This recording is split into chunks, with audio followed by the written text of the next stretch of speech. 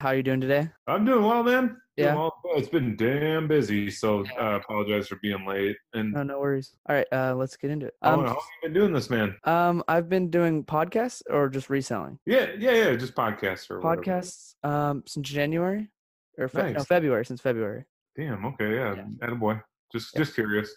Yeah, no worries. I'm gonna just do a little intro real quick. What's going on, everybody? Welcome back to Flipping It, the podcast all about reselling. This is episode number 35, and joined with a very special guest, Jake Diego.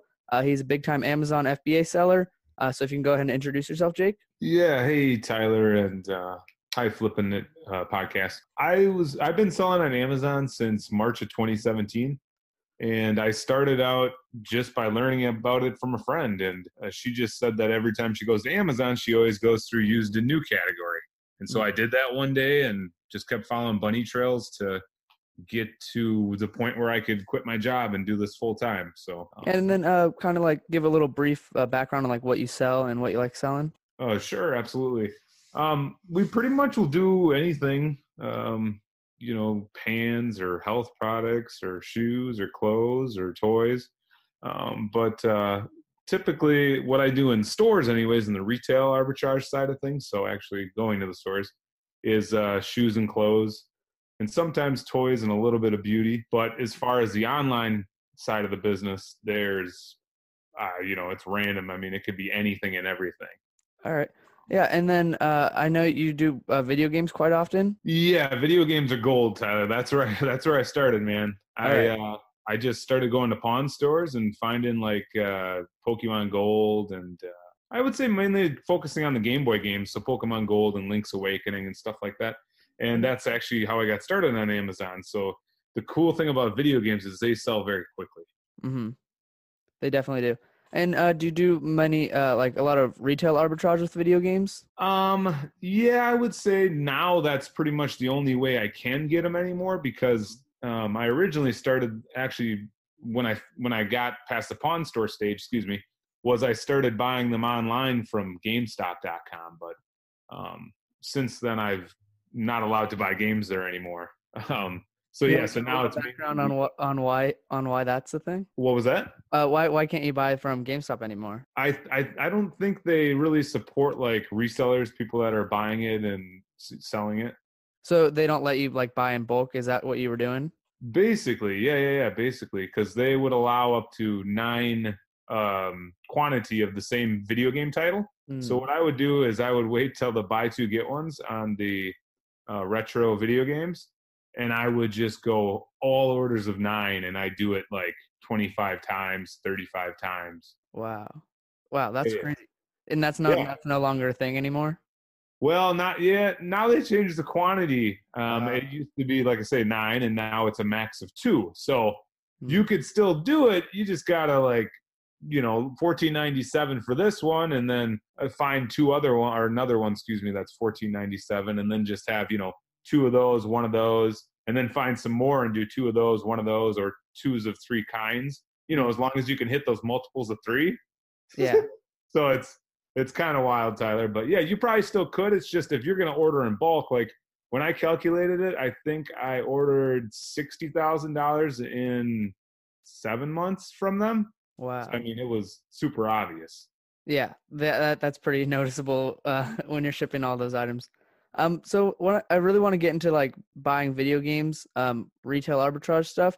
So what is like your main source for games? Like where do you usually go to find games? Well, it's more recently that I've been able to go back into it, really, Tyler, because it had a long time that there was none after the GameStop thing, and I'm kind of like, whatever. So I'd randomly get them at garage sales. Mm-hmm. And then, anyways, I noticed that Target does like a buy two, get one or whatever. And so I took advantage of that a few times, but nothing ever like the GameStop thing. So, anyways, talking about in store items, I would always look at the clearance and, find some here and there. But what happened more, again, getting to the story, the more recently part of this is I started following I Am Reselling on Instagram. His name is Sam. And Yeah. he was, he didn't have all the parts of the puzzle because, I mean, he'd rather teach you how to fish than give you fish. But he would have like, $128 at this stop and $400 at this stop. So anyways, his friend was with him, Trey, and he's taking more and more pictures of him. And then I see like him by a clearance bin and then this and that and this and that. So then I started looking for these clearance bins at Walmart. And after 7 stops, not on the same day, but 5 in one day and 2 in the next, I actually found one. So it's a clearance Walmart, this huge bin that some Walmarts will put in the middle aisle. Yeah, I saw that. I've been looking as well because I saw the same picture on his Instagram. And you said it was like 7 stops you went to?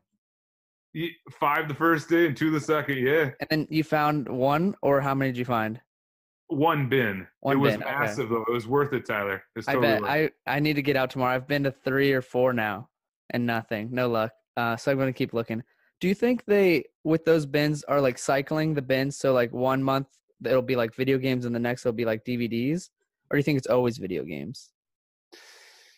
Yeah, I would say they probably cycle. I mean, I had a little bit of a chat with some of the Walmart employees, not directly like, about that, but I was looking for a price or something, and then we got talking or whatever. And it's actually very interesting. What it sounds like is, how those people will come into Walmart and put like the Frito-Lay chips out, or like the Pepsi guys will come into, some grocery store and stock their own soda. Yeah, of course.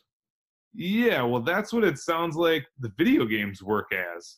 There's basically like this, I don't want to say third party, but this outside organization or something that comes into the store, looks through the inventory or whatever, and decides what's going to go on clearance, and then they just throw it in this massive bin. Yeah, I want to find one of those bins really bad. I've been searching. I'm going to keep looking. Whereabouts are you? I'm in California. Okay. You're going to probably have to go pretty rural. Yeah, that's kind of what I'm thinking as well. Because I haven't had the best luck. I haven't had the best luck with like clearance items and like finding them. Like I see people getting like 3-cent games. Have you ever ran into those?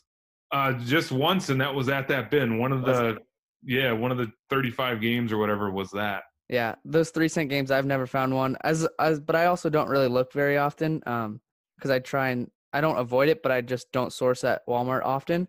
So is it mainly Walmart and Target that you go to? For video games, yeah. Yeah. I would say those are probably 2 of the best. I mean, I'll occasionally pop into a GameStop, but they usually don't, like the physical store, They don't usually have a whole lot, though. Yeah, that is true. So a lot of times it'll be Amiibos. Yeah, that's in true. The store there. You do well selling those? During Q4, yeah. Okay. I found a Zelda one and Super Smash one that were just killing it. I just kept going to different GameStops and buying it. Yeah, that's what I really want to get into with retail arbitrage, is that you can just keep going back and getting more.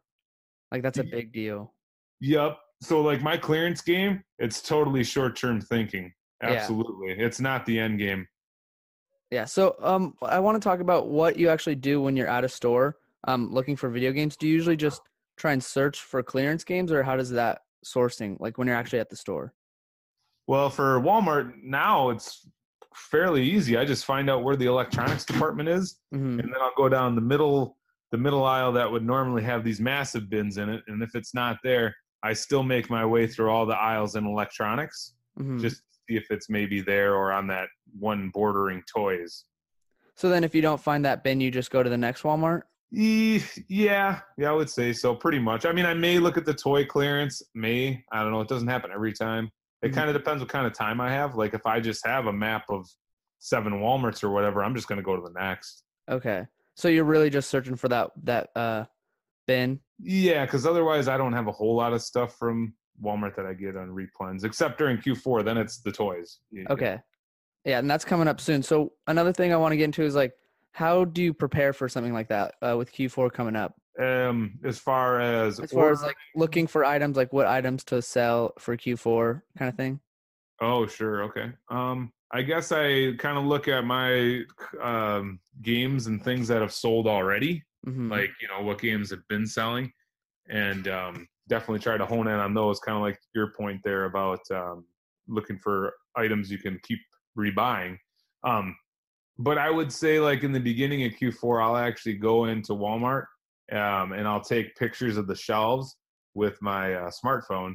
And anyways, then I'll upload that to the virtual assistants that I have, and I'll have one of them do a little special project for me. And so what they'll do is they'll go to Amazon.com and they'll, look at the first image, zoom in the left top corner, what's that brand, what's that make, what's that item, and then they'll type that item in, and they'll search that way and try to match it. Otherwise, they'll also try to search it by the UPC if it's visible in the image. So I'll do that for all the toys aisle. Okay. And then That's you what we just did last year for. whatever ones are profit, you'll go back and buy. Yeah, because they'll calculate everything else too. They'll what's the buy cost, what's the sell cost, what's the profit, what's the margin. Yep, and then I'll go back and then I'll load them up. Cool. And then getting back to video games, when you find that bin, do you just like search on Amazon Seller Central, or how do you look up the games? Oh, good. Oh, yeah, we skipped all over that. Yeah, I have Scoutify too. What's that? I have Scoutify too. It's a scanning app that you get with Inventory Lab. Yeah, I got the same one. And then just enter in your buy cost, and it tells you everything. Oh, you don't even have to enter the buy cost there. You just have to set your parameters. What do you want for a margin? What's it cost to ship per pound?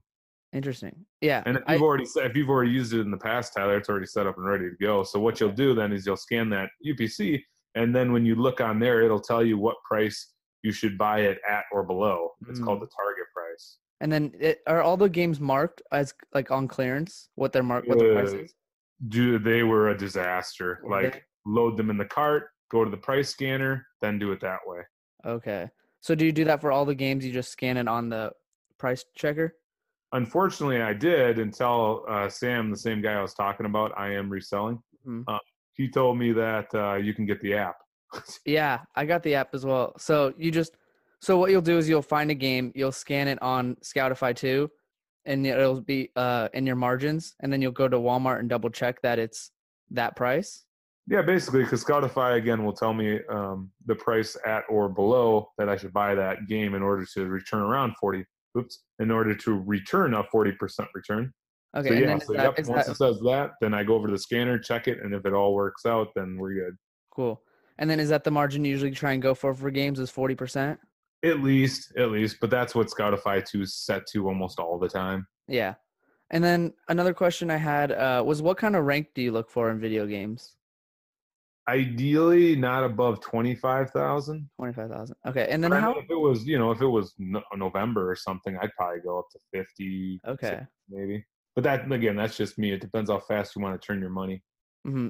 And then how important do you think sales rank is? Like, because I've been seeing some people that are getting like really high sales rank for toys, and I'm assuming it's because they want to sell at Q4.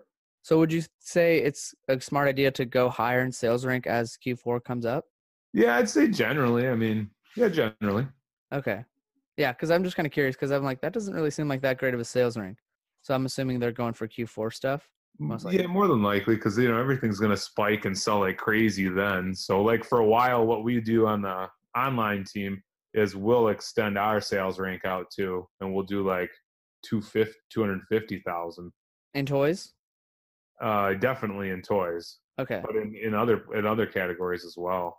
All right, cool. So another thing I want to talk about is you sell a lot of shoes on Amazon as well. Yeah, I like shoes, man. That definitely added to the revenue when I picked up Nike. Yeah, and you just got auto-ungated, or how did you end up being able to sell Nike on Amazon? Exactly. Yeah, I just for March of 2017 to the end of the year, I sold some. This is so like a wide span. I need to actually figure out what it is. Mm-hmm. But I sold between 2,300 or 3,300 orders, or about 123,000 in revenue. So when it came February's time, I was auto-ungated in Nike. Wow. That doesn't really seem like the ton for Nike. I feel like I don't know. I thought it was a lot more to actually sell Nike. I mean, a lot of people are speculating that the rules have changed, but really? Yeah, I don't know. I mean, that was exactly my numbers. Some people think it also might have like the inventory performance index might play. But I've seen it both ways too. Yeah, it's kind of just like in the air. No one really knows. Unfortunately. Yeah, that's a bit of that. If you have the opportunity, I would definitely take advantage of it. Yeah, and then I don't know if many people know, but could you just do a brief explanation of what auto-ungating means? Yeah, so auto-ungating, most people are thinking that it takes like at least 2,000 orders. And basically what this will allow you to, when you get to that number in sales or orders, that you can just apply for a brand like Pyrex or like Nintendo. Well, I don't know if Nintendo's not getting it anymore. But like Pyrex and some of those like mid-level brands. Mm-hmm. Unfortunately, another one's not coming to mind right now. But one of those could be Nike at some level too. But again, we think this metric is higher. So for these other ones, going back to the Pyrex example, is when you get to that certain sales level, you can just click a button and then it will allow you to sell that brand. Yeah, it's really nice. Whenever I like go sourcing and something's restricted, I'll always try and auto ungate myself. So for anyone listening, if you come across a product and you're restricted, just search it up on Amazon and try and get auto ungated. Another thing I want to talk about was when you sell shoes on Amazon, do they have to be new shoes? Yeah, yep. They have a very strict definition of new. It's I think it says clean, unworn, and in the original retail box. Interesting. And where do you usually find your shoes for Amazon? Nike Factory. You do? Okay, cool. All right.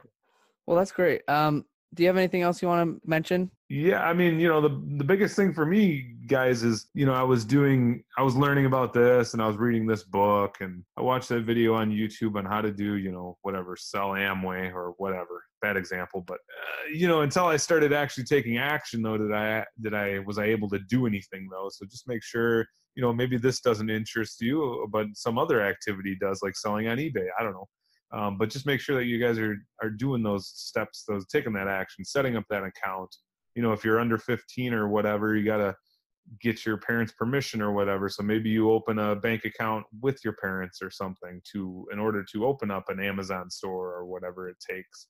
But yeah, it's all about actually doing the work, and then, you move along the trail. So it might seem real sketchy. We're talking about these scary things like auto ungating and that, but it's really not scary once you get into it. I mean, stuff changes all the time, and a week later you barely remember it was that way. So you keep learning and you keep doing. Yeah, and another thing I want to mention and talk about is, how would you recommend someone to go from like the beginning to the first 100,000 in sales? Like what do you think like is the best way for someone to go about that? A lot of people say books, and I've recently got into books, like literally within the last month and a half. They're definitely low cost. They don't sell very fast, but they're definitely low cost. And then other people, like I like video games actually. I mean, I don't know which ones you're ungated at in the beginning, but even if it's an Xbox One game or whatever, I would see if you have anything there. The only reason is because they sell so dang fast.